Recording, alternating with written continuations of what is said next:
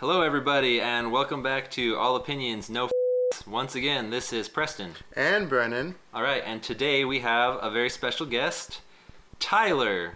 Say hi, Tyler. Hi. Long-time listener, first-time caller. Awesome.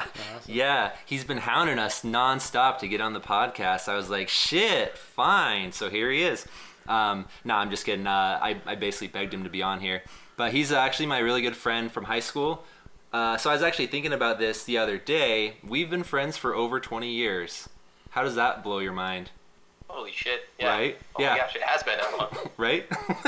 When I realized that. Mind blowing. Yeah, it really did blow my mind. Because we were friends in middle school. And we're both fucking old now, so. How did you guys meet? We met in middle school. How did we meet? From Paul, right? Our friend Paul. I think so. Paul, right? Yes. Yeah. So sorry. Maybe we shouldn't say that, huh? Yeah, I'll edit that out. You can't edit this out. Sure I can. Wait, hold on. Yes, Paul. We met from Paul. All right, I'll stop saying I'll edit it Okay. Common ground. You guys played a bunch of games together, I heard. Oh yeah, Super Smash Brothers, Perfect Dark, GoldenEye, Halo, of course. Well, I mean, of course, lots of Halo. time on Halo. Got it. What did you guys play at? Your house, his house? Dan's Paul usually. R's house. Paul Mostly. R and Dan. Okay. Got it. Because I didn't like having friends over because I didn't want them to be offensive to my parents, which was super easy. So that was my main reason for avoiding hanging out at my house with friends. All right. Do you remember when James helped? We were moving something from your parents' house when they lived up north, and he just started swearing. Oh God, no, I don't remember that, but I totally believe it.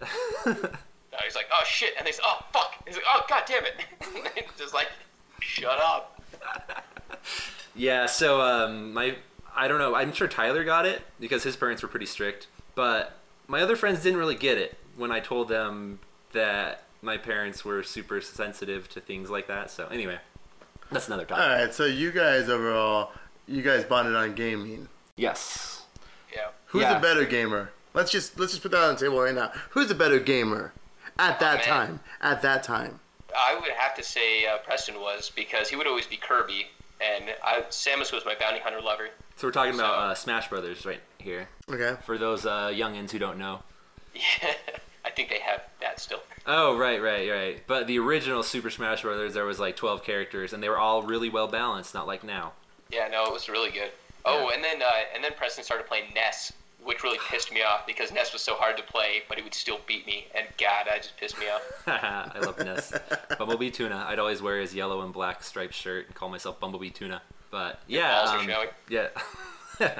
Yeah, well, Tyler played Samus and always pissed me off because he was so fucking good at firing that damn charged shot. Like, he would time that shit perfectly.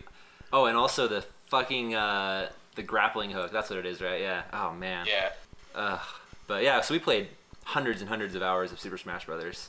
That was like the only fighting game I'm really good at because I played with people my skill for hundreds of hours and we all got better at the same time. Yeah, that was a lot of fun. Yeah. That was just good times. Yeah, so basically for at least a year or two, every spare moment we had, we were hanging out, we were basically playing Super Smash Brothers. Got it. Yeah. And what platform was that on? N64. Yes, this is where I capped out on my gaming knowledge. I was a huge fan of 007, right? On N64? Yeah. Oh yeah, GoldenEye. You know? Fucking awesome. That's fantastic, right? That's where I kind of tapped out on my gaming expertise.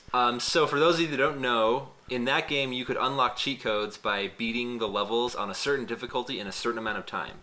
So every single level had a cheat code, and it was usually something just visual. Oh man, I knew that shit. This Yeah, is good. This and is good. I unlocked every cheat code except Control, because fucking Natalia's AI was horrendous. Fuck that bitch. I'm glad she died hundreds of times when I was trying to get that cheat code. And then, what was the other one I did? I couldn't get, it was actually, oddly enough, it was the last level. What was that? Antenna? Or the one where you're chasing 006 around the antenna. Yeah, I think it was Antenna. Just because that guy fucking booked it. So those were the two I didn't get. But I unlocked Facility, which I was so fucking proud of, because you had to beat that on I think it was, I don't remember, was it the hard difficulty? And in like 20 seconds. It was some ridiculous short amount of time. So, I'm going to bring it back, but what kind of games do you guys like to play? Is it always competitive games? Logic games? I don't know. Because, like, for me, with my gaming, it was always, like, WWF, football, sports, or, like Halo. So those are the categories of games I played on a regular basis. Okay. From like Nintendo to N64, which is that's my scope of gaming. I never did the PC gaming thing, but like, what kind of games did you guys bond at?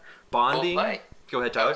Well, I was just gonna say, like, my skill level, I tend to in just about any genre that I play, I get really good fast, and then I just plateau, and everybody else surpasses me. So anything that's going to be competitive, right. I play for about 3 months, and then everybody gets better, and I stop playing because I suck. But what genres do you guys prefer, I guess is the question. Oh, yeah, I mean, kind of what you said. I love the Halo games. The first-person shooters are good right now. I'm playing Borderlands 3 a lot.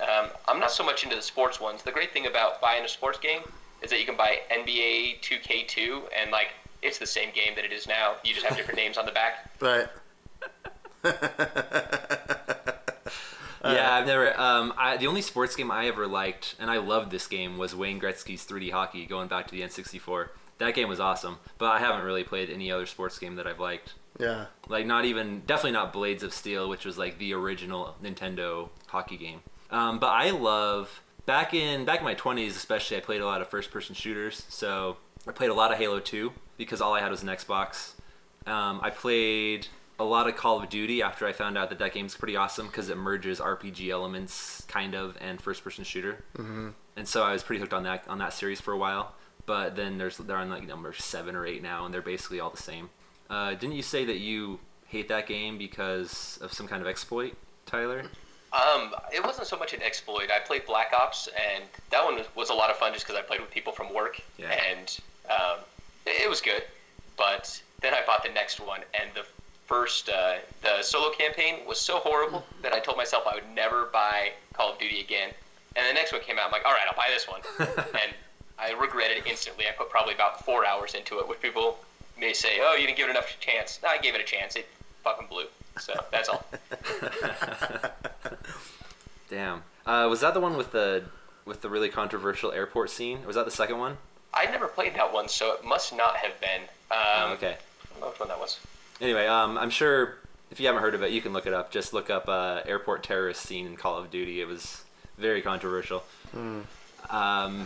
Okay, so what other games did I like? I think I played StarCraft, but I wasn't very good at it ever. I liked it, and I still have this weird obsession with strategy games, like RTSs, but I suck at them. Like, I love them, but I suck so hard at them that I can only play them for a month maybe before I give it up. Bring it back a second. You just use the acronym of RTS. Real-time strategy. Okay. Which means... just make sure our audience knows the acronyms at hand. Basically what it means is you have to memorize all of the hotkeys, and then you have to just constantly build units and never stop moving, and that's not really my jam, so I'm bad at it. Why? I love real-time strategies, but I love the campaign mode where I can just sit and turtle, and the AI comes and tries to kill me, and it can't, and then I just roll over them with the most basic unit, but like 1 billion of them. Yeah, see, that's what the computer does to me. That's how bad I am at it. All right. So, I think we've talked enough about video games. Basically, we bonded a lot on video games, but we also bonded on talking about things like science fiction related topics. So that actually brings us to the topic of this podcast. We're going to talk to Tyler about science fiction. And technology. And how those... merge. I just think that it's a fascinating topic. I've read dozens, maybe hundreds of sci-fi books, and I think it's awesome to imagine what's going to happen in the future. So that's what we're going to talk about. Tyler is writing a sci-fi series right now, so how about we start off talking about that? All right, my series is, I call it the Apex series. My idea, as long as they let me keep the titles I have Apex Rift, Apex Predator. I'm thinking about maybe the next one being Apex Horizon, but you kind of get the idea. Everything's going to be Apex-based. Right. And then just throw in another word that sounds cool that has to do with the next jump forward, I guess. Like as in technological jump? Yeah. What? Yeah. Well, because I feel like like in sci-fi, you can't have the same technology. Star Wars, you can't have the same technology for 1,000 years. You have to, evolve it. Right. Otherwise, you're basically reading the same book. Like, that's the cool thing about sci-fi is the technology. And so if you're not evolving that the same way you're evolving the characters, it's like having a romance where they just kiss all the time. But that's the kind that sells. But no, you're right. Do you think that it's better to write a series based on some kind of awesome technological idea, or to come up with a plot and then have the awesome technological idea just kind of be secondary? Well, the idea that I got for this book, the technology I guess that's mostly based off of is the faster than light travel in there. And this specific faster than light travel I made up I'm with lots of influence. I used to watch Star Trek as a kid with my dad. So the original? But no, I started The Next Generation, then Deep Space Nine, Voyager. I watched Enterprise for a while until I realized that wasn't good. Captain Picard. Oh, really? I actually liked Enterprise. I liked Enterprise a lot. I didn't like it at first, but it grew on me. Oh, come on. Although I definitely skipped the dark dimension episodes because fuck that shit. That was a fun one. You got to see the Federation relieve. Yeah. I don't want to learn a bunch of new characters. I don't know. It just wasn't for me. Sensory overload? Yeah. And then, spoiler alert, the new Star Trek did that shit again, which was okay. I actually liked it. Did you ever watch the first season? Did you finish it? Of Discovery? No, I haven't watched it at all. Oh, okay. No, never mind then. I won't say what I was about to say. All right, so go on. Anyway, so I thought of it when I was just playing with my toys. I mean, I played with toys well into... Yesterday? Probably early teens. Now. Oh, yeah. Oh, no, for sure. I got little figurines at my computer, and I'll just play with those while I'm waiting for shit to load. Yes. Yeah. But no, I just kind of thought of it playing with those, and then waited 2 decades and decided, hey, maybe I should write a book about that. Hell yeah. So has this idea been percolating in your head for 20 years? Yeah, it's been something that I kind of go back to. When I try and fall asleep, I go through different scenarios through my head, different plots and things like that, where I'm kind of the main character.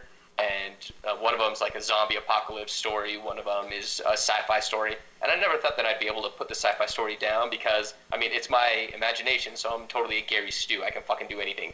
Like in real life, I suck at just about everything, but not in my head, not when I'm trying to sleep. I'm the badass. Yeah, that's awesome. That's actually crazy. I used to do that too, especially when I was really young, but it was never anything as cool as an ongoing story. Give me the elements of your storyline. I think, because in my mind, like, if you look at like story arcs within like modern times, from novels to screenplays, how do you frame your book right now? How are you framing it? I think do you go with, okay, do you have a timeline? Do you have a starting date? Do you have certain characteristics within characters? Like, what are your building blocks? What is your foundations? And what are you pulling from?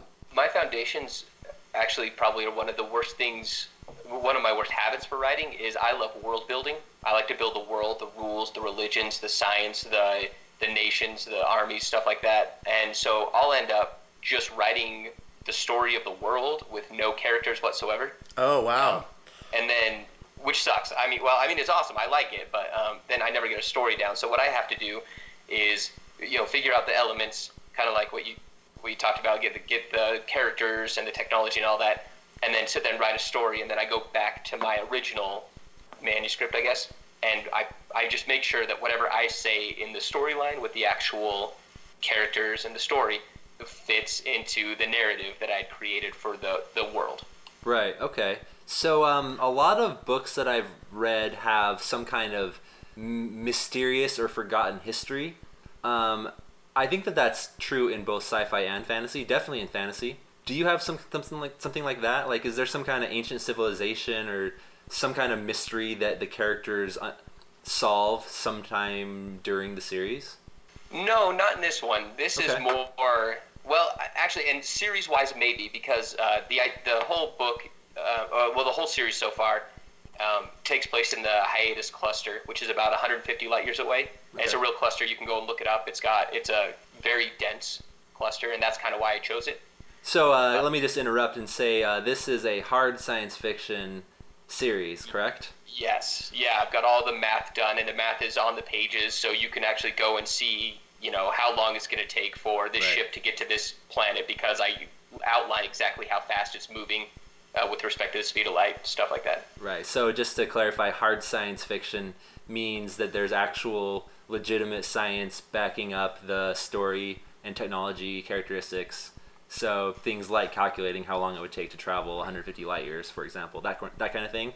And I get the impression that this is at least partly so Neil deGrasse Tyson can go fuck himself when he reads your book, right? Exactly, because he is so high and mighty about listening to himself talk. I mean, I loved Neil deGrasse Tyson when I first heard of him. He speaks very eloquently, especially when he's got a script. But man, listening to his podcast, he just loves to hear himself talk. And it's like, he talks about things like his Twitter is just mind-blowing to me, where people will talk about the dark side of the moon, and he's like, there's no dark side of the moon, just the one that faces away. Yeah, everybody fucking knows that. They use the word dark side of the moon to refer to the side of the moon that's tidally locked away from the Earth. Like, it's not new. Because it's dark all the time. Yeah.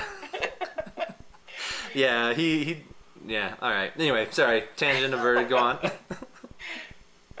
No, I know where I was. What? I love you, Neil. I love you. It's just Tyler that hates you.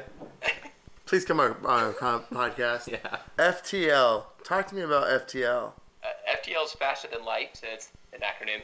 Basically, the universe's speed limit is light in a vacuum, and it has nothing to do with light. It's not like light is the reason. It's just it happens to move as fast as you possibly can.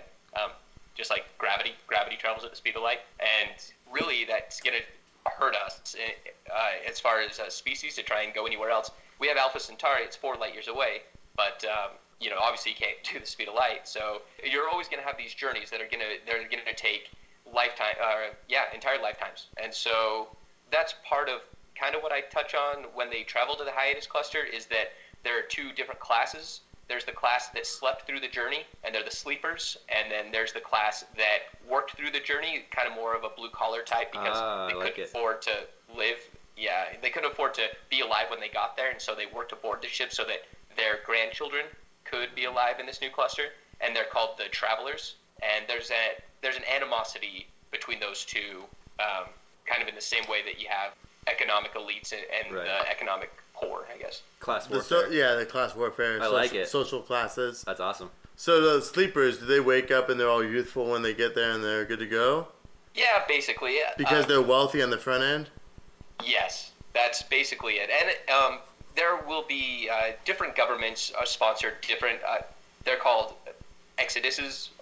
Is exoduses the plural of exodus or exodi? I've never actually looked that up. Let's go with exoduses. All right, that sounds cool. Perfect. So, sounds like you're stuttering. It sounds like you're stuttering, but okay. Anyways, good. It'll hide it. All right, so each of these exoduses, there's the first exodus, and it travels the slowest, and it's going to top out at about 60% the speed of light. So it'll be about 240 years basically to get to the hiatus cluster.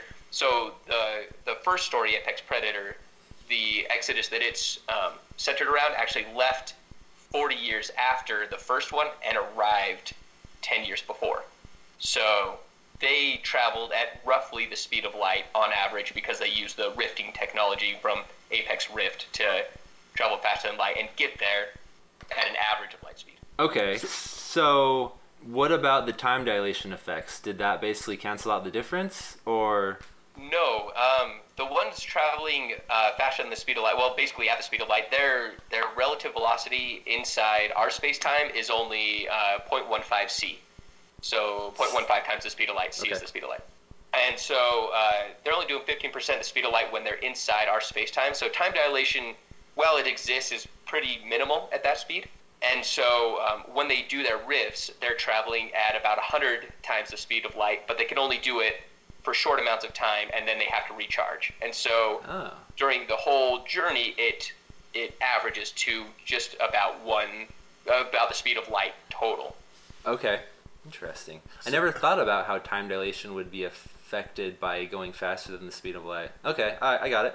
So that's something that relativity always blows up my brain, so I have a hard time grasping it. But basically, they get there 10 years earlier, and how much older are the workers than? Well, it's 150 years, right? So all the workers are dead and have multiple generations. Yeah, that's correct. Is there? Oh, go ahead. I was gonna say I will work out the math. I haven't actually gone to do that part yet because, but yeah, it'll be something like 130 something years, I think. And is there a higher longevity for human lifespan? Yeah, but not significant. I honestly think even with technological advances in the future, we're going to probably top out at about 150, 120, 150 years old. Like on average, yeah, you'll have the crazy people living way longer, but until we have the singularity where we all upload our minds into an AI, your body can really only do so much. Right. Okay, I agree with that. What about your... Oh, go ahead, Brennan. I just want to jump in here because you said how you frame your storyline around the technology and the space continuum or the time continuum. But now, are you going to have, like, within the characters, are you going to have an antagonist? Are you going to have, like, a Titanic, like, situation going on here? Like, have you got there yet? Or is that still, character development still in the works? No, I've actually, this is kind of laughable. Is someone to come in and ruin the technology where they're going to take 400 years to get there? And then... that's a pretty common sci-fi that's trope, right? Yeah. Well, and yes, and that's kind of hopefully the idea. That's why I have the one that I'm focused on now. They got there first and they left later. So they've got better technology. When these first craft get there, they're going to be woefully underpowered compared to the people there. And how are they going to welcome them? They don't want to share their planets with them or their space stations or their limited resources. Each exodus that left Sol is funded by different people. And so this exodus that the first book is basically following is governed by something called the Directorate, which was put together by the Earth, while they were on Earth, and they had 4 different habitats. Each of them are O'Neill cylinders, which are basically cylinders that spin to create spin gravity. They're about 7 kilometers long, 10 kilometers in diameter, and so they'll spin at about just under 18 revolutions per hour, and that'll give 1 standard gravity at the basically ground level where people are going to be living. So they'll be there, and other people are just going to start showing up. And yeah, just like what you said, Brennan, like during that time, if you're a traveler and you hate sleepers and you've been sitting there for 250 fucking years waiting on them, they're doing no work but they're getting all the reward. Who's to say you don't kill a few thousand of them, by unplugging them?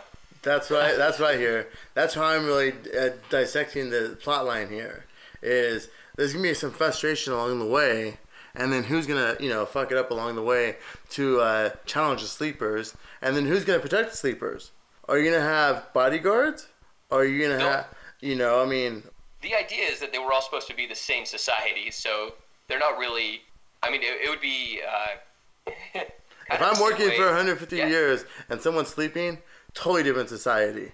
Oh yeah. Oh, absolutely. It absolutely is, and yeah, that's absolutely going to come into play. That's kind of where the piracy is going to come out, and it's going to be more of a. So again, it's a demise of humanity. Yeah, exactly. Within the space race, in a socio-economical framework. Yeah, and that's the reason they leave Sol in the first place, is because if we're in one place, it's really easy to get rid of all of mankind. So you send them off, and like. What we're looking at to do with Mars right now. Right. Is there going to be a lottery on the front end? I honestly haven't thought about that. I think you should. I think that's always kind of that's a common theme amongst like sci-fi plot lines, where it's like, ooh, are you the lucky one? Like some poor ass working class sleeper that just happened to get lucky, and then they wake up in a new world with a new shot of life. Right. Yeah. They get unplugged along the way because some traveler doesn't realize that they're the same as them. Yeah, right. I would throw that element in there, man. I think that's a good one. That's cool. No, that's a really good idea. The first Exodus are to save humankind, and they're going to be expensive as fuck. And so it's kind of like you don't want to give away too many slots like that. You want your scientists, your best of the best, to go. But the idea is that there are several Exoduses. Well, first of all, do you really want the best to go first? As in because there's a high mortality rate? Correct. That's my point. I thought of the Challenger, right?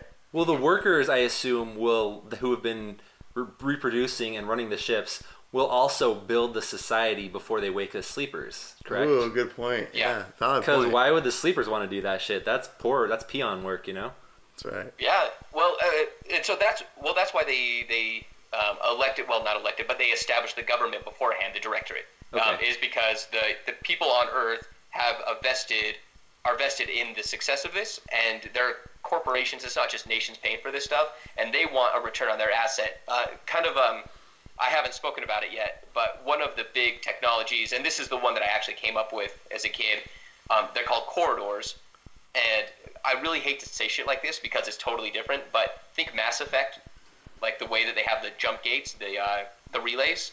The idea is that two different corridors connect by burrowing through space-time, and the travel time is just at tachyonic speeds, like tens of thousands of times the speed of light.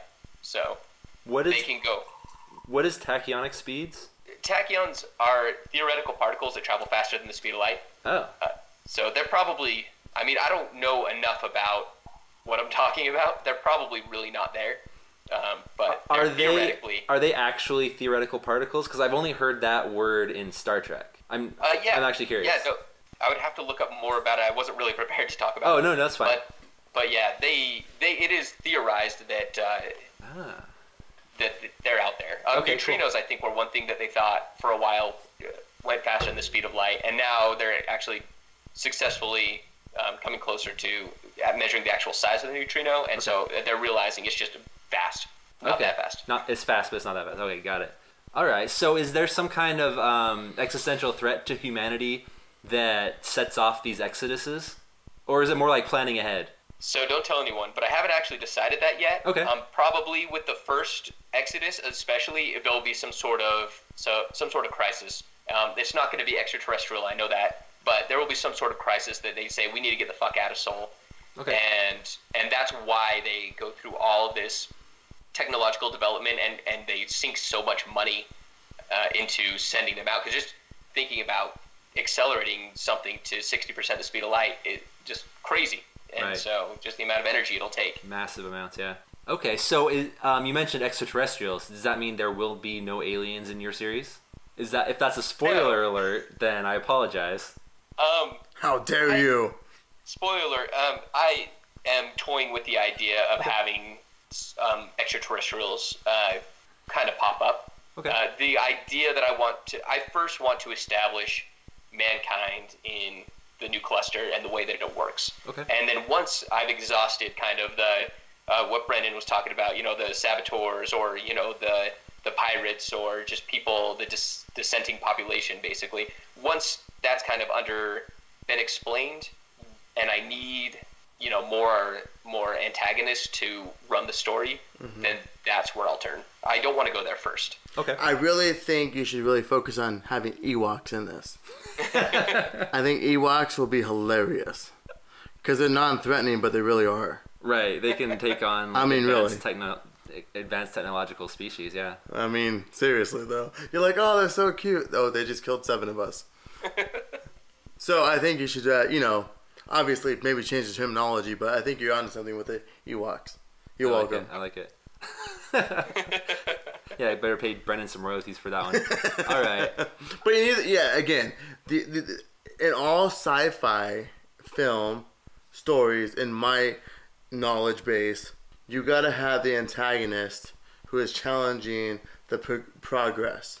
So how do you scope that out? Is it a group? Is it an individual? And how are you gonna do that? I'm very curious, but So let me reframe that a little bit. This is planning to be multiple books. Is there an overarching nemesis, some type of overarching enemy, or is it going to be more like 4 books in the same world, but that have completely separate plot lines, or rather, completely enclosed plot lines? I'm gonna have. So I am continuous or not. Right. Yeah. Sorry, what was that? Continuous or not.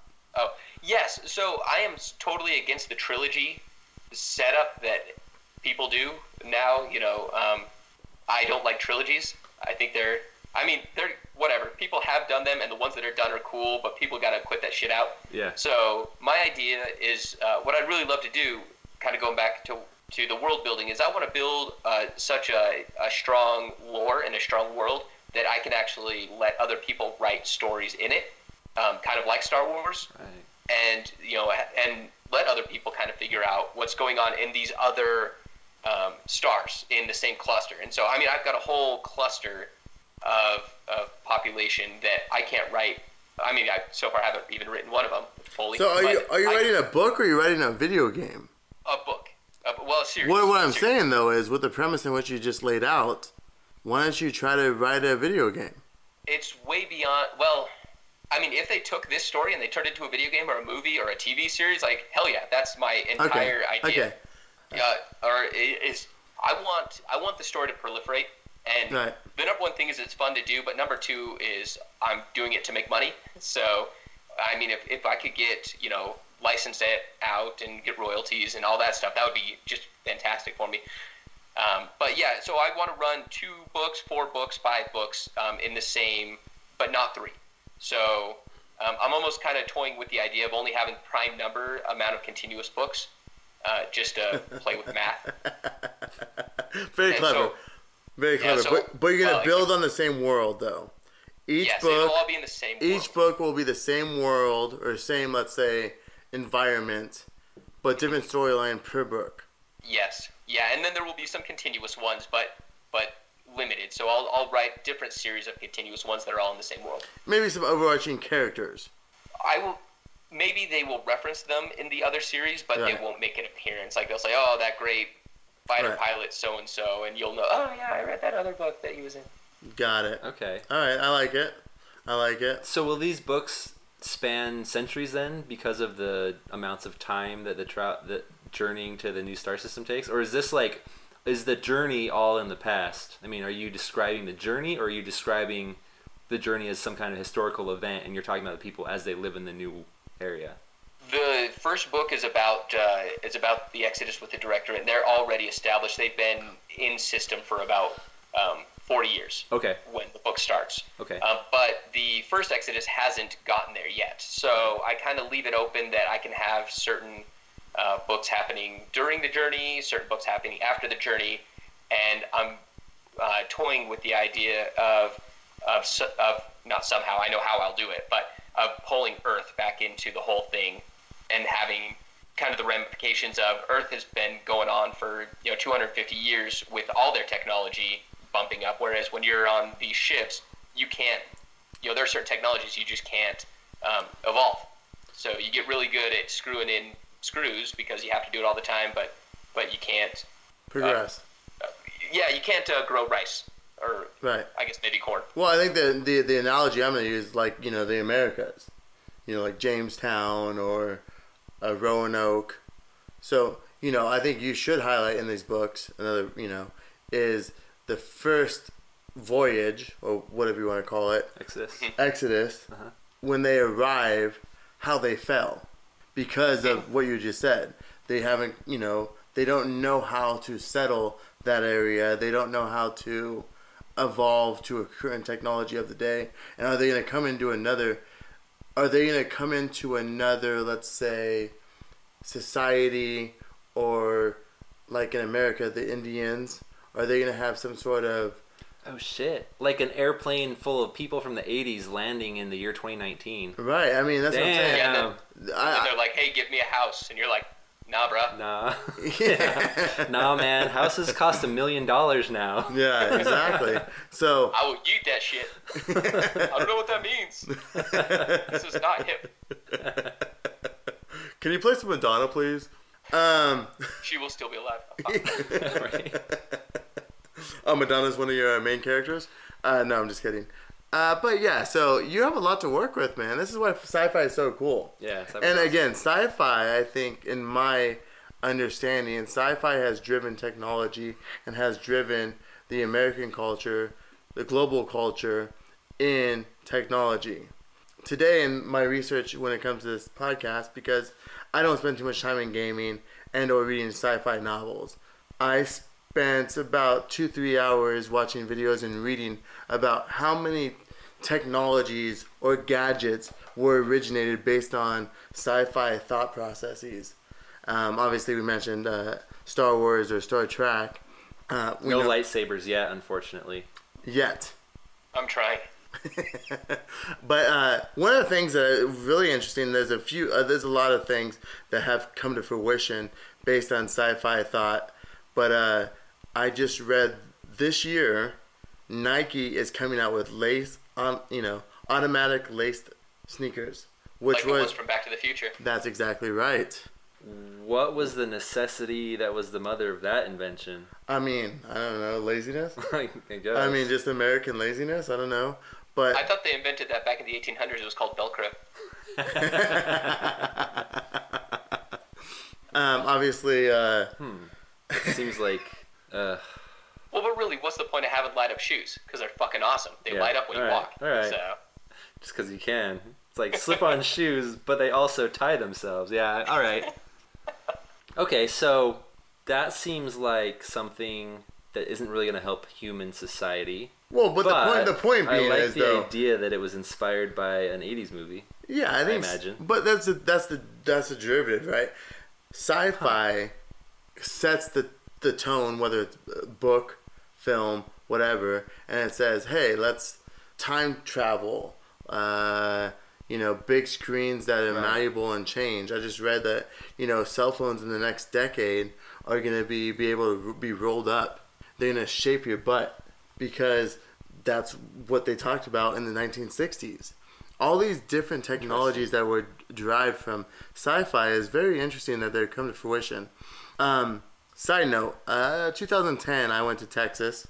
I went to Houston, where they did the moon, launches, and that was the Central Command. And looking from 1969 technology and what they had at the time, and when going to the moon to today, it's insane. So again, sci-fi keeps generating ideas for the tech community to implement. What do you guys foresee in the next decade when it comes to AI, when it comes to robotics, when it comes to, for me, what I really think about is employment and society. Those are two things that I really am concerned about. Thoughts? This idea isn't mine, so I'm not stealing it, but it resonates kind of with me, is that what is going to happen with robotics and AI in the form of working is you're going to be replacing a lot of people's jobs, and especially things robots can do, screwing things in and taking orders and cooking. But you're just shifting so that now these ultra rich that are developing these robots and these AI get even more rich, and you're literally just shoving aside the working class of society, not just America, but of everywhere. And so now they have no way of making money to even go to school to learn how to do a higher tech job like programming those AI. And it's going to even consolidate the wealth more into the hands of these corporations and these CEOs. And I think governments need to get on the front end of that instead of, like we have been, be so far behind on our laws and our policies towards things like this. You know what, Tyler, I 100% agree with you. That's the concern. I understand industry and business and is all about profitability, streamlining, automation. They don't care about the human capital. But this is where business globally, with governing globally, needs to connect itself. And this is where I really wonder how we're going to merge these two. So I have to wonder how likely it is that government is going to get on the ball and do something about this, because I have yet to see that happen. And I have no faith in the geriatric white guys who run Congress right now. And I have no faith in most of the world's governments to do anything like that, because it's all about short-sighted, short-term profits. And or work together. Yeah, and it's all about who you know and like greasing the wheels of the people around you. It's not about getting anything done. It's just about winning pointless elections. No, it's true, and the people that are going to grease the palms are the ones that are going to be building the AI, right? Because they already have the money. It's going to be your Jeff Bezos, right? That he's going to go through, and your Tim Apples, your Mark Googles. So what that makes me think this is hilarious. You're good. I like the humor here. This is Tim Google. Yeah, this is clever. I like the cleverness. While you were talking, that reminded me of... So one of my favorite sci-fi worlds is Firefly. So I'm one of those annoying people. Sorry, everyone. But I fucking love that show. I watched it like 10 times. I'm not necessarily a Joss Whedon fan, but I love the whole Firefly universe. And part of that world is that everything's run by massive, all-powerful corporations. And I'm starting to think that maybe we're kind of already there. It's just not blatant right now. It's not like obvious. And they're kind of running it through a third party. Right, exactly. I mean, they basically bought and sold the politicians decades ago. And so the question is, I mean, is that the future we're heading for? Are we heading for a future that's governed by corporations instead of elected governments? I think we're there. Well, yeah, right, yeah. I mean, we're definitely there, but are they just going to be... Is it going to be worldwide? Is it going to be galaxy-wide? Yeah, Are we doomed to that future? I think so. I don't think there's going to be a great wealth redistribution that's going to happen fast enough or well enough to keep people intact. But a bigger question I want to talk about too is, and I don't mean to deviate, but I'm going to throw it out there as a thought, and you guys could disseminate. Technology. Let's say the book 1984. Oh, damn, never read it. It takes time to implement technology at a wide scale. Okay. Are we at a time where it's 5-10 years scalable, or are we like 1984? The point of 1984 is written in the 50s, and it said in 1984 you're gonna have flying cars, you're gonna have all this technology, it's gonna be overly excessive. That didn't happen. I'm using that as a point to say, are we overthinking AI? Are we overthinking robots? Are we overthinking the technology and the implementation of technology? So I personally think that we're way farther away from generalized AI than experts think, because the human brain is so much more complicated than most computer scientists realize. And I mean, the way that they think the AI is going to work is by reproducing. Some ways are reproducing the human brain, reverse engineering the human brain. Correct. I think that's almost impossible with current technology, or even technology that'll exist within the next 200 years. But can we make an AI that's powerful enough to take over the world just by brute force? I'm not so sure about that. But the whole idea of creating a human-like intelligence out of computers, I don't think we're anywhere near that. I think the scary thing that I agree with you, but I also disagree with you, because it would take so little for it to do it. You would just need one AI that has basically access to nuclear weapons, and then another AI that's smart enough to watch people, and then another AI that sees what you're spending or what you're buying or where you're moving or where you're driving. So, I mean, we already have a lot of these tracking programs going on. I think in China they just came out with a 500 megapixel camera that can identify 10,000 different faces in a crowd. And, you know, no human is looking at those 500,000 faces. It's a computer. Right. And so you follow a person from, for fun, a dynamite store to your server as an AI.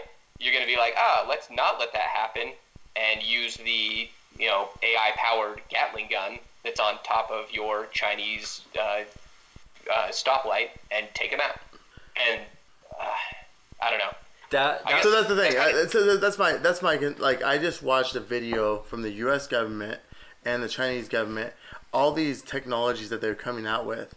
But I think the inability to work together and unify technologies to what you're saying, like if you look post 9/11, like the reports on post 9/11, it's that the CIA did not talk to the FBI, FBI did not talk to the local government didn't talk to the citizens.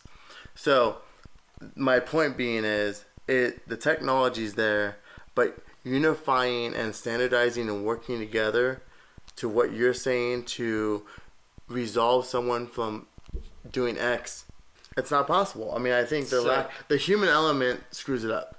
I think it goes back to what we were saying before, though, is that, yeah, sure, we can't get all of these countries to talk to each other, but you have Amazon that's tracking your purchases, now has drones in the air. They put a camera on the drone and they see where all these license plates are going. Well, your license plates are already uploaded. They can look at that without really talking to the government. So the government doesn't have to be complicit in that for Amazon to start tracking things that you do outside of their app. And I mean, Google does that a lot. That's where they make their money. It's all in your information. Correct. Right. And so just taking this information and then you just take it one step further, if you have humans that want to make an AI that will track people and kill them if they do something bad, they're going to create that. And then it's only one step of having an AI that knows how to control that AI and integrate it. I don't think it's one singular thing. Like, it's not going to be like they flip a switch and Skynet comes on. Good reference, by the way. I like the Skynet reference. That's good. I think it's going to be more of a lot of things. I don't think Skynet could be possible because of the different silos. When I mean silos, the different corporations, and then corporations not wanting to integrate with governments. I think that will be our biggest opposition in unifying technology and bringing it together for this grander society. Well, it's not the government that's building these ICBMs. It's a company. It's not the government that builds planes. It's a company. Right, but these companies know their technology base. They know what's the word I want to use? They know the value of their asset. So for them to share it with the government is going to be a big hurdle. It sounds to me like what Tyler's getting at is that this isn't going to be anything intentional. The parallel that I was drawing while he was talking was the whole social media algorithm and the way that it's created a lot of divisiveness and a lot of polarization politically. That was not intentional. And that's kind of what I'm hearing when Tyler's talking, except with a lot higher stakes. I mean, it's terrible what's happening politically and socially, but when the same kind of thing accidentally happens to our nuclear control system or to a parent, what happens if an AI suddenly learns how to control our drones that are, firing gigantic missiles all over the world? But someone is programming the AI to do that.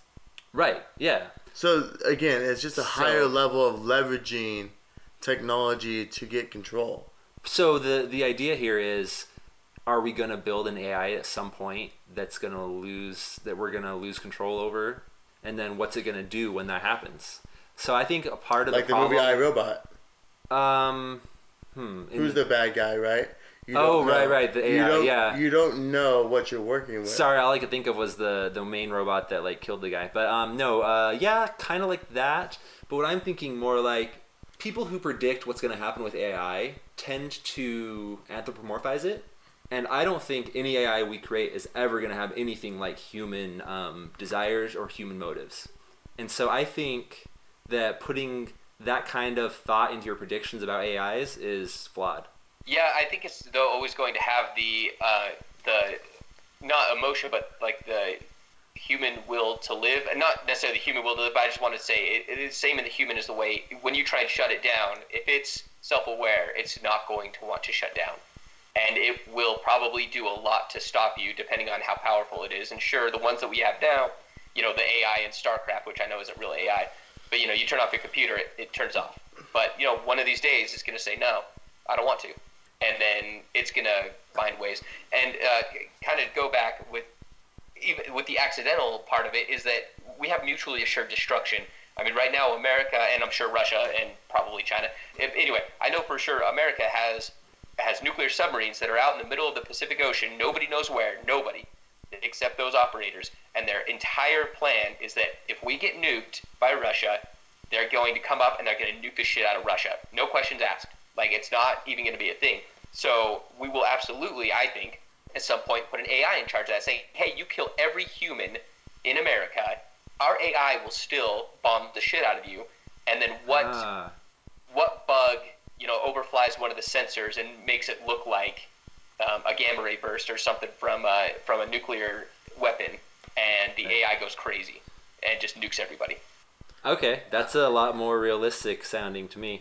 Yeah, I did, but I also feel like, guys, this whole any algorithm or any AI is created by humans, and I think humans are so narcissistic, they try to replicate even their emotions or feelings.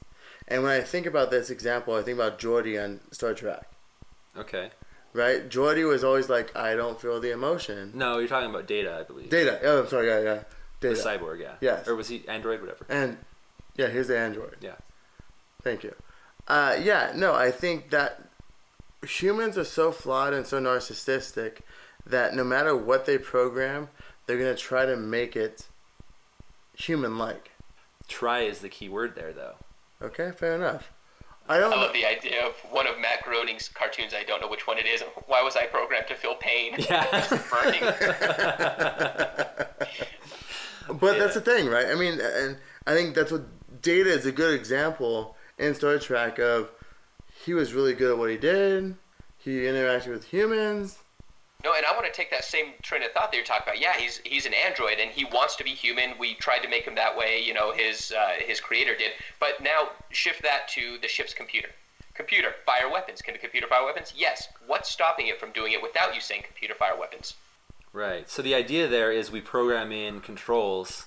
So that's something I've always had a problem with when people talk about AI, is they always say, but we'll program in limits. So the question is, like, how do you make an AI that's capable of growth and learning and change and evolution, but not allow it to alter its own programming? I think that is I think that's a contradiction, that the way we'll solve it is by allowing it to alter its own programming, in which case we're all dead, like Tyler's saying, or it can't alter its own programming, and therefore it's not ever going to achieve any human-like consciousness. And I really don't want to go all doomsday with the AI thing, because I don't think it's going to mean the end of humankind when an AI becomes self-aware, because I think it's still going to need humans. I mean, kind of like what Brennan's saying, it's not going to be able to do everything that it needs to. Right. But what's happened is you're going to have two descending groups. You're going to have the acceptors and the rejectors. And the acceptors are going to live with technology, and they're going to have, the greatest gadgets, and they're going to have weapons, and they're going to be able to live that way. And then you're going to have the rejectors, which are basically going to be the Amish, living in the industrial era, and that's where steampunk comes from, because everything has to be run on steam. Right. But you have two separate, completely different classes, and at some point, the AI class, the acceptors, are going to want land or energy or something that the rejectors have, and you can't fight fire with a super soaker. That's good. Now I like that. So you're saying you can't fight? I could tell you're a '90s kid. Yeah, right. Great reference. Right, because you can barely get someone wet with this super soaker. Those things fucking suck. But anyway, it all depends what model you have. If you have the backpack one with the double jugs, dude, you get someone wet. No, it was great, because when I was a kid, one arm was way stronger than the other because of super soakers. So when I got into my teens, one arm was stronger than the other for a completely different soaking reason. Totally different reason. That's fantastic. See? It was the opposite arm. That's right. Oddly enough. That's right. That's fantastic. That's fantastic. No, I think I had the Gen 1 Super Soaker, and I never downloaded the upgrade, so I think that was my problem. You wouldn't download a Super Soaker. Download wasn't a term, and that was not in the vocabulary at the time. Yeah. Okay, so I guess what we're saying, guys, is AI a benefit to society or not? I think just like any other tool. Sorry, go ahead. I was just gonna say I think it's a benefit to rich people right now. I mean, I think it's both. Like Tyler said, it's a tool. It's damaging and it's good. It's I think that the risks that people are warning us about are a lot more societal than actual physically destroying than the actual physical destruction of the human race. I think it'll be a lot more accidental. It'll be a lot more. It'll be a lot slower. It'll be more of like a societal decline than a nuclear war. That's what I think is going to happen in society. So more like Andrew Yang's outlook on life and on the future, and what Tyler talked about at the beginning about rich people replacing poor workers with machines and getting even richer. I think that's more likely than a nuclear war caused by AI. And right now you have the AI, the tools. I mean, even if you were to make everything open source, basically, I guess, you were to open it up to everybody, there is nothing that I could do with Google's algorithms. I don't have the capital to do anything with it. I don't have the knowledge to do anything with it. And so even in the future, where we talk about kind of making it a little bit more equal, it's still going to be the people with the power, the people with the money that get even more money from it. The people like me that have no idea what I would even do with it, I'm going to be hurt by it. I'm not going to be helped by it. Again, it goes back to humanity and its core. He who has the gold makes the rules, right? Yeah. That's the bottom line. So AI is just going to be a continuum of their growth pattern and suppressing the rest. Okay. Is that what you're saying? Is that what we're getting at? I think that's probably the most logical version, or summary iteration of what's to come. Yeah, I think so too. Because historically, technology has been used by the powerful to subjugate the rich, or subjugate the poor. I'm sorry. Mm-hmm. And once the powerful become subjugated by the technology they created, then I don't know what's going to happen then. But I think that's pretty likely. Well, that's it's kind of a dark outlook. Yeah, that's defeating. I mean, but what do you guys see within the let's say the masses? How will the masses have some sort of protest? Do you foresee that? Protests against AI? AI, technology, that's already job happening. Loss. Yeah, I know it is. That's actually already happening. Interestingly enough, with the truckers pulling their trucks across the freeway. Right. So that kind of thing. I don't know. Because that's Andrew Yang's thing, right? If you listen, do you know who Andrew Yang is, Tyler? I don't. Okay, Andrew Yang is a presidential candidate on the Democratic ticket. He's 38 years old, Asian kid who has been a venture capitalist guy, entrepreneur throughout his whole career. And his biggest platform now is technology is taking over, therefore jobs are going to be reduced or eliminated by technology, AI. And the biggest sector in which he talks about is the truckers, because it's a big population of employment in America. And that would be... they've got a great union. Right. And they're going to be directly affected by, by self-driving cars. Self-driving trucks, yeah. So, to your point of the protest. Go ahead, Tyler. Well, he's one of them that talks about a universal wage, right? Yeah. Yep. He's the UBI guy. I think that's going to have to be kind of where we go. Then at the same time, you talk about minimum wage that we have now. The universal wage, if it gets put in, which is probably a good idea. I mean, paying somebody to not steal your shit is actually a pretty good idea. So instead of, when you have excess wealth, like we absolutely do, and I know that a lot of people, especially, so I didn't want to go into politics too much. I used to be really, really Republican, and now I'm quite on the left. And one of the big things that I thought, and I feel like a lot of Republicans think, is that if you are willing to put in the work and earn the money, you deserve that money. And I didn't like the idea of redistribution of wealth, because no, I made that money, but the fact is no one that is making these absurd amounts of money, these billions of dollars, and I'm not talking about people that own a car wash, and not the meth one, but they own a car wash and they're making $1 million a year. Good for them. But I'm talking about these billionaires that are using our taxes for their gain. Like, they're using our roads, they're using our infrastructure so that they can make money, and then going back and not paying any taxes, like Amazon. It's like, you used the fucking road, and you use the air, the airplanes and the airspace system, and you use water and electricity and all that shit, and you don't even pay taxes on it. So you don't deserve that wealth. Like, there is a limit now, I think, I didn't used to, where you need to give back because you're using up resources without actually replenishing them, and that's not sustainable. 100% agree. So do I, yeah. I mean, I feel like at the end of the day, I do think a CEO or a board of directors or the people on high levels have very stressful jobs because their job is not actually doing anymore. It's decision making, and it's the trajectory of the company. And win or fail, it's on them. But at what level do them making a decision equates to them making $1 million within a day? Yeah. Like, that's crazy. It's not scalable. It doesn't make sense when your average employee is $10 an hour, working 40 hours a week with a 30-minute break and two 15-minute breaks. Yeah, I think an idea, instead of actually going, I don't know, I try and think of ways to actually make a change rather than just say, it's bullshit that guy's a billionaire.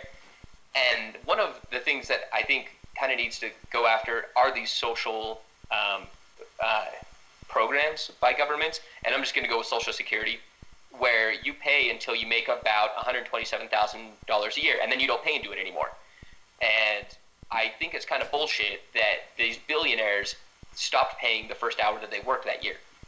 Where there should be, people should be paying into it if they're going to be reaping the rewards. But at the same time, there should be you should only pay. I don't know. I feel like the more money you make, there should never be a point where you're not paying into it. Whether your percentage goes up or anything like that, because these billionaires, even if they were to pay the 5.6 or whatever it is % of their income into it, would fund Social Security forever, and it's still the same amount, the same percentage that a poor person is paying. Yeah, there's a cap off, but then at the same time, this is what drives me nuts, and this is where the paradigm sucks, because someone that made a lot of money in their career over the duration of their career then also gets the best payout in Social Security. Where if you didn't make that much money and then you get Social Security, you're getting $900 a month. So it just reinforces the social classes in their career and in retirement. Yeah. Should that be flipped? I think so. Yeah, I can see that. I don't know that I'd go with a full flip, just because, the people who are paying into it, so we'll say somebody who's making the absolute max, so they haven't hit the cutoff, they're making 120, I don't remember what it is, 120. I think it's like 118 or something, or 120. Yeah, sure, 118. So they're making 118 a year. They've paid every paycheck, just like somebody who's made 50,000 has paid every paycheck, but they paid in a lot more than the person who's made 50,000. I think that you should be, theoretically, throwing the theoretically, the job that you're doing because it pays more is more important. I know that that's not right, and I don't want to put people down for not making as much money. That's not what I mean. But in a perfect way, if you would make more, the more important your job was. I think in a very general sense, that's the case, I would say. Very, very general sense, especially when you're talking about skilled type of jobs. But yeah, I don't know. The whole Social Security thing, that is a really difficult topic because it actually is very similar to the universal basic income. Right. You can say, well, except that you paid into the Social Security, but you didn't pay into universal basic income, except you do. That'll come from income taxes rather than from a specific Social Security tax. But that brings me back to want to actually bring this back to kind of like the Star Trek mentality. In Star Trek's world, they basically don't have manual labor anymore because technology's taking care of everything they could possibly need. So everyone is free to do whatever they want with their leisure time. And so people study and they do art and they do whatever they want. They explore. That's why humanity became explorers, because all their basic needs are met, and so they can do what they want. So do we think that is actually a possible outcome of the increasing technology? Yeah, sure, for the rich people. I think they'll be able to go and explore and stuff, and the poor people are still going to be living in poverty because the rich people haven't hired a robot to build homes for them. Yeah, again, this goes back to what I know about corporate America today is those that are on the forefront of good money making, their job is automating jobs. Yeah. So that is the skill set. That is the skill set right now is, hey, I want to hire you, but how do you streamline the common terminology, streamline, automate, simplify, all that comes down to is how do you eliminate other jobs? And that is an asset right now. Which right into... goes back to what you were saying. The executives do not care about supporting the employee base, but yet simplifying and having top-line revenue as high as it could be. I kind of want to talk about, or kind of reference what Preston said while he was tripping about we're on a precipice. Oh shit! Here we go. Yeah, I get it. I think that he's kind of right in the sense where climate change right now I think is our number one issue, and we actually have CEOs and corporations and boards of directors that are agreeing that we need to do something about this, and they are forsaking profit as their number one goal in order to help. And if we can see that change, if this really happens and climate change doesn't take over and then we're just left mitigating it, if we can actually make the change and make it so that climate change doesn't run rampant, then I will have hope that a universal wage or a future where we're explorers is possible. And I think this is the time that decision is going to be made. If it's made one way, it won't be the other way because we'll all be dead. So you watched all of Star Trek: The Next Generation, right? Like the entire series. Do you remember there's a few episodes where they go back in time to the, I don't know, it's like the 25 or the, I don't know what year it is, but it's like the post World War III era, where I believe that nuclear war and climate change, maybe not climate change, but some kind of catastrophic disaster, like decimating humanity. Yeah. So, I mean, do you think that that's more likely? We'll go through some kind of crazy, I guess, re-medieval phase, and then we'll rediscover the knowledge of our past and then become advanced spacefaring people? Or do you think that once it happens, it'll just be the end and we'll slowly spiral until we're all dead? I think once it happens, we're going to slowly spiral the toilet and die. Yeah, I think you're right, because if I had to build an iPhone, I'd be fucked. I can barely even change some of the settings on the damn thing. So if we lost the ability to make that, yeah. And I mean, I'm not unique. I'm a little bit smarter than the average person, I'd say. So I agree. Yeah, totally. Well, with that happy note, I guess we're fucked. Yeah, guys, I went into this podcast thinking we'd have like a positive outcome of like we're going in the right direction as humans and technology. From N64 to first person player games, I thought we'd have a good outcome. I'm a little concerned now. I've never played a video game. I don't think the good outcome is. You're right. You know what? Everybody. As I think about this, everyone dies. Oh gosh. No. Well, one of the good things that we kind of talked about earlier that we're working for is getting to Mars, and it's good that we have an eccentric billionaire that kind of wants to do it. I don't agree with everything he says and probably a lot of things he does, but it's good to have somebody with that kind of power and that kind of money so gung-ho about something that I think is really important for us. One of the tweets that I saw that I just disagree with. I don't disagree with, but like their point is good. They say, why are we spending all this money trying to travel to Mars when we, for climate change, because we're going to end the world? Why don't we just fix the planet we're on? And that's so short-sighted. It's not about climate change. Like it's not about nuclear war. It's about a massive asteroid coming and dinosauring us. And the more we can spread. But isn't that a what if though? I think that's a matter of time. It's an eventuality. I mean, is it though? Oh yeah, okay, so we'll just talk about our solar system. In about 4.5-ish billion years, about maybe 6 more billion years, our sun's going to go red giant. I don't think it novas. So the corona of the sun is actually going to be at Earth's at 1 AU, where Earth orbits. So it's going to be swallowed by the sun. Absolutely, it's going to happen. And yeah, we're talking about billions of years in the future that aren't going to be humans. But when you're talking about time scales and the cosmic time scale, it is 100% this planet will be hit by a current technology life-ending with currently technology life-ending power. So hopefully it's in the future where we can stop it, but there will be one that would have ended us now. It will absolutely hit. And you're not. In that case, I think you're not just talking about asteroids or comets or whatever, because I've heard people talk about the odds of a solar flare that's powerful enough to disrupt our technology for 6 months. That would be a huge problem. That would possibly be the end of days as we know it, because, I mean, just think about how integrated our technology is to our everyday lives. Like, your car wouldn't even work. So yeah, absolutely. Yeah, all these things are going to happen. So, whether it's tomorrow or in 4.5 billion years, the Earth won't be here anymore. All right, okay, we've gone like way extreme, but let me bring it back a little bit, because do we think that technology, robotics, AI is going in the right direction? Yeah, I think it's going in the only real direction that it can. Is we're slowly building on it, and I mean, not talking about society, I guess. It's we can only build on it a little bit at a time, and I think that, yeah, it's going in the right direction.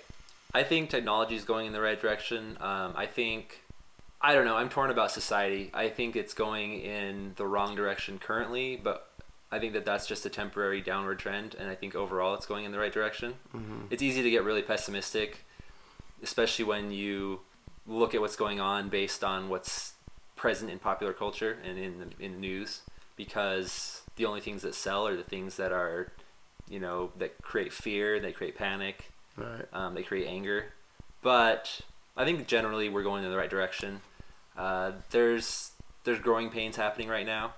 I think that this current generation of humans is going to have it really rough for a while, possibly the next 2 or 3 generations after. But I think that if humanity survives that, then there's some bright futures ahead. I personally don't care. Like, I definitely don't want the planet to get wiped out by climate change, and I want climate change to not happen. But I'm not gonna lose sleep over 2 or 3 generations from now, because I don't want to have kids. I'm good. There's plenty of kids. Sorry kids. And to make Go ahead. Sorry, Epstein. There's plenty of kids already. Jesus Christ. Wow. It's okay. He's dead now. To make Brennan feel a little bit better, I think that I agree with Preston, because we haven't been able to see all the terrible things that America has done, and I know it's not just America, I know it's other nations as well, but just to go back on to what you were talking about, governments doing all these atrocious things, but we haven't been able to see that going back all throughout history until it's already been done, until this point.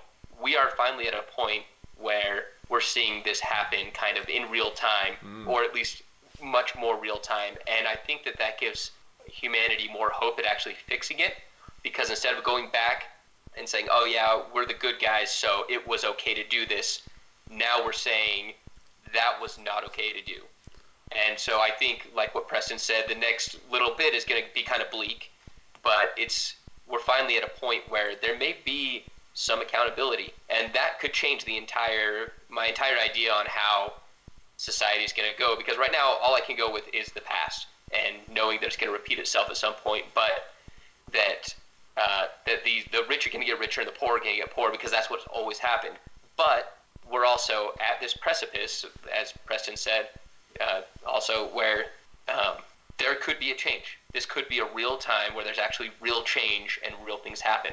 And while we get all of these old white geezers out of these positions of power and get people in that aren't looking to make a quick profit, that realize that sustainability is actually number one, because why make $1 billion a year for 3 years when you can make $100 million a year forever? Right. Yeah, I've actually spent a lot of time deep diving into the variance between America and China. And China has a long-term outcome. They look in 50, 100-year increments. And I think that's the difference in what you're trying to say. How we look at things and what we need to do. What we need to do would be a global scale and compete. We need to stop. Go ahead. Sorry. No, you go. We need to stop looking at the short term only and start thinking about the long term. Because for basically since World War II, it's been all about short term profits above all else. So how do we do that? That's not sustainable. When you have when you have our appointed positions in a short term increment, how do we scale that? Term limits. I actually really think that's one of the biggest things we can do. Increase term limits? Make them. There's no term limits in Congress. Oh, in Congress, okay. Yeah. And I've read arguments against that idea, but I didn't buy them. They didn't convince me. And I've read some arguments. They're all stupid. I'm not saying that there isn't a smart one, but none of them that I've read. The article. No, go ahead. There's the whole. I mean, things change, and it's scientifically proven that at some point your brain stops moving forward. One study that I read, and I understand this is one study, said that at about the age of 35 is when you decide you like the things that happened before in your life. You like 80s music and laptops instead of tablets, and you like whatever the fuck. And then everything above that. N64, bro. N64. Yeah. Retro all the way. Everything past that is just newfangled technology. Yeah. That's true. I'm a great example of that. So that's one of the reasons I think term limits are such a good idea. Let somebody go in there and have a point where they're not trying to get reelected. It doesn't matter how much money tobacco gives you, because you can't get reelected. Now you get to do what you want to do. Right. What you really feel about. And that's what you were elected for, is what you told the people you felt. So you're implying your brain comes to a stagnant growth. You're saying a certain age should not be in Congress? No, I just think I'm using it more as you sit in Congress for so long that you're not up to date with what is going on in real life. No, I totally agree with that. You're in a bubble. Chamber. You're in a chamber, you're in a bubble. But also, if the job is so hard and so difficult, how the hell is someone able to do it at 75 years old? This is my question. Like, if it's a prominent position, how the hell are you able to do it throughout the decades? Yeah. Just going to piss you off is they don't do it. They don't show up. They don't vote. I don't know if you've ever watched the other senators voting, like reaching sticks over to vote on other senators' voting cards. I have, and that's infuriating. Oh, Tyler, I wake up at 7 a.m. I turn on C-SPAN for 2 hours. We don't have to. John Oliver took care of that shit. Thank you, John Oliver. I love you. Please come on our podcast. Oh, John Oliver is the man. But yeah, that shit's infuriating. I don't. There's a lot of things that I think term limits would solve. Like I said, I've read an article about it. There were about 5 arguments against it, and I didn't agree with any of them. I thought they were all bullshit. But term limits also dictate they're only in there for so long.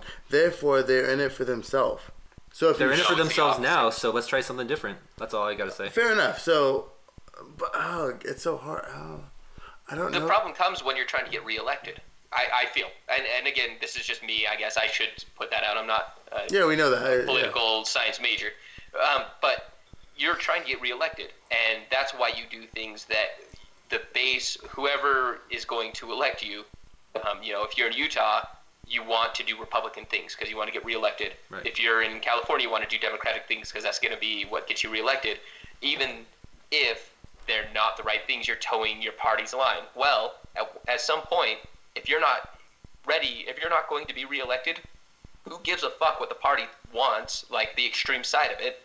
You do the things that I don't know. And I guess I could go both ways too. That could also go to the way where now they're abusing their power because they can't get reelected, so they don't care. But I feel like Preston said, they're doing that already, so let's try something different. Well, the thing about it is, in that case, 8 years from now, they're gone, and maybe the next person gets elected won't be shitty like that. Well, you guys are missing now the point. We don't know because we have, a 70-year or a 30-year career politician that's never going to leave until he dies. Yeah, but you're missing the point, though. The point being is, if you're a House of Representatives person and you're only there for, 2 years, right? Mm-hmm. You're going to vote to the masses because you're aligned with your party lines. So that's going to help you stay in the party lines. And that's what you guys are failing to mention. How do you separate yourself if you are elected for 2 years, you spend 1 year doing legislation, then the other year you're actually campaigning? Well, I would say the term limit should be the same length as the president, not that it should be 2 years. So, that's a good question.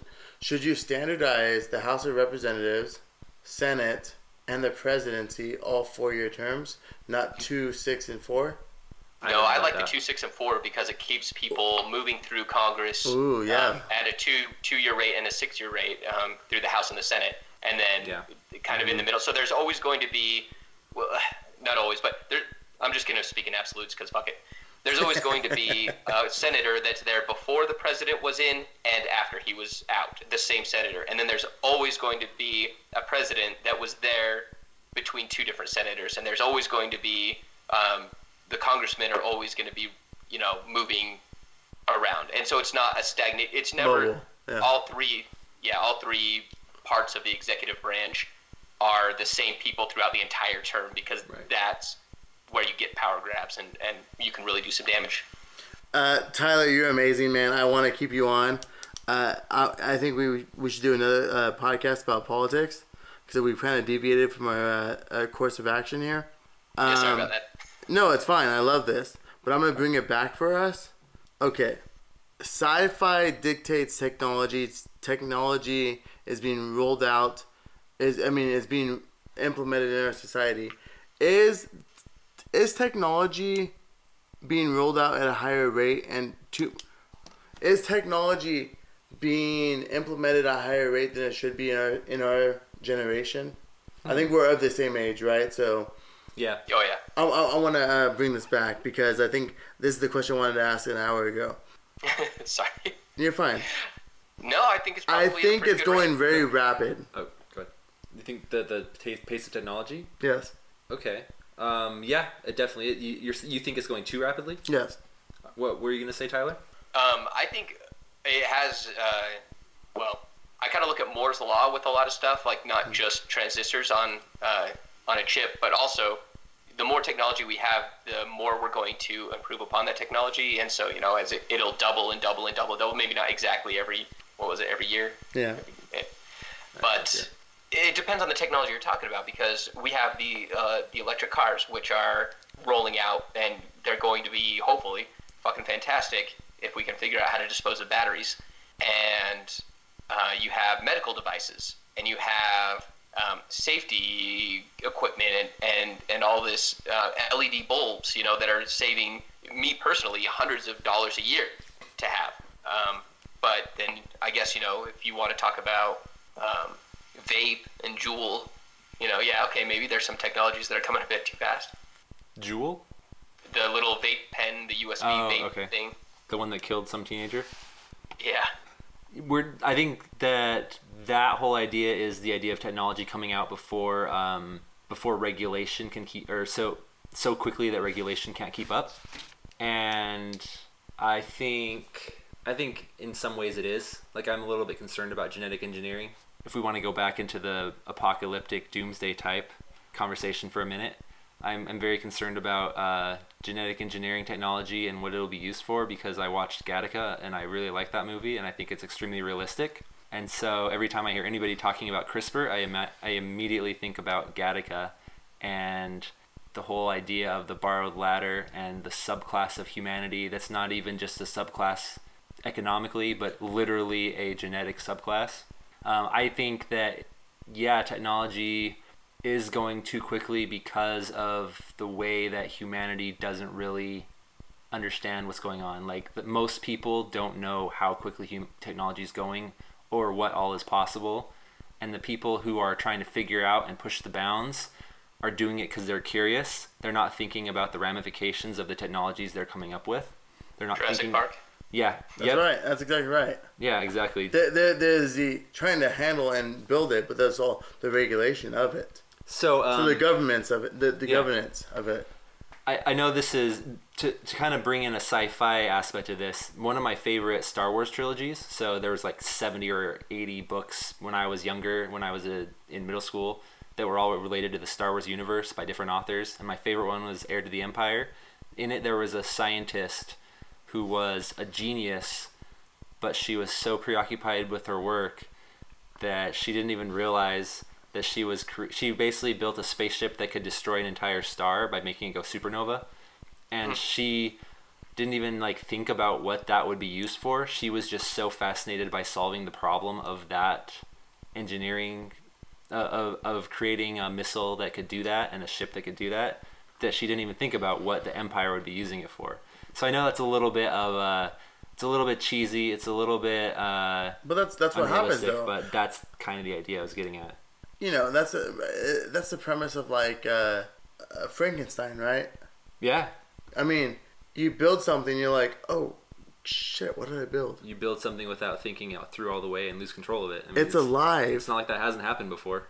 Like nuclear fission. Right. And this is the point being is I love humanity for being so outside the box and building things without any regulation or boundaries. But this is where it all ties into the bigger effects. I mean, little side note, everything that's bad for humanity was in the last, let's say, 100 years, was made by the U.S. government. The atomic bomb, anthrax. I mean, it's so funny. LSD. I mean... That's not bad for humanity. Well, no, my point is, they experimented with it. Uh-huh. They challenged it. Like in bad ways, and I don't want to say the U.S. government should not do that. Because I think it's good to be on the forefront of R&D. I agree with that, but my problem comes from the lack of transparency. We kind of hinted at this earlier. When nobody's looking, people tend to do things that are a lot darker, a lot more evil, a lot more heinous. Right. And you can see that in all of the crazy shit the CIA's done. I mean, there's all these conspiracy theories, and I know that a lot of them are crazy, but the thought of having a conspiracy theory is not crazy because the government lies so much. Like, it's understandable that people would come up with ideas about the government lying about crazy things because the government does lie about crazy things. Not saying conspiracy theories are real. I'm just saying I kind of understand where the conspiracy theorists are coming from. Tyler, I see your face. You are so dumbfounded right now. You're like...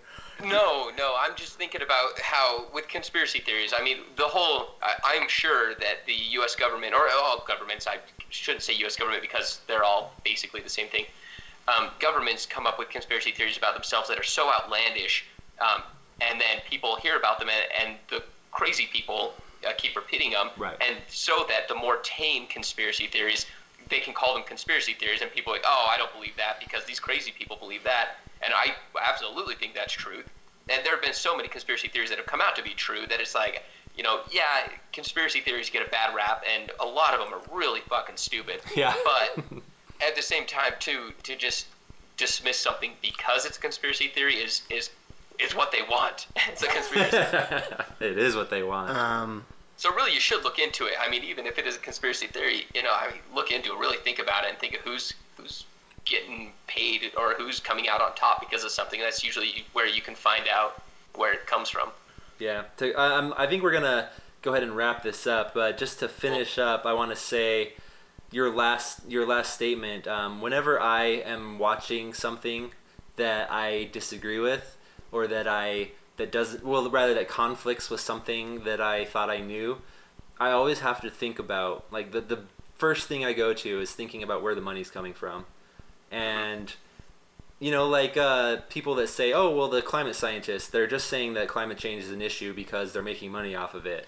It's like, really? So you don't believe climate scientists who are getting paid with government grants, but you do believe climate scientists who are getting paid by billion-dollar corporations? Gee, that sure makes sense. Like, that kind of shit. That's all. Yeah, no, absolutely.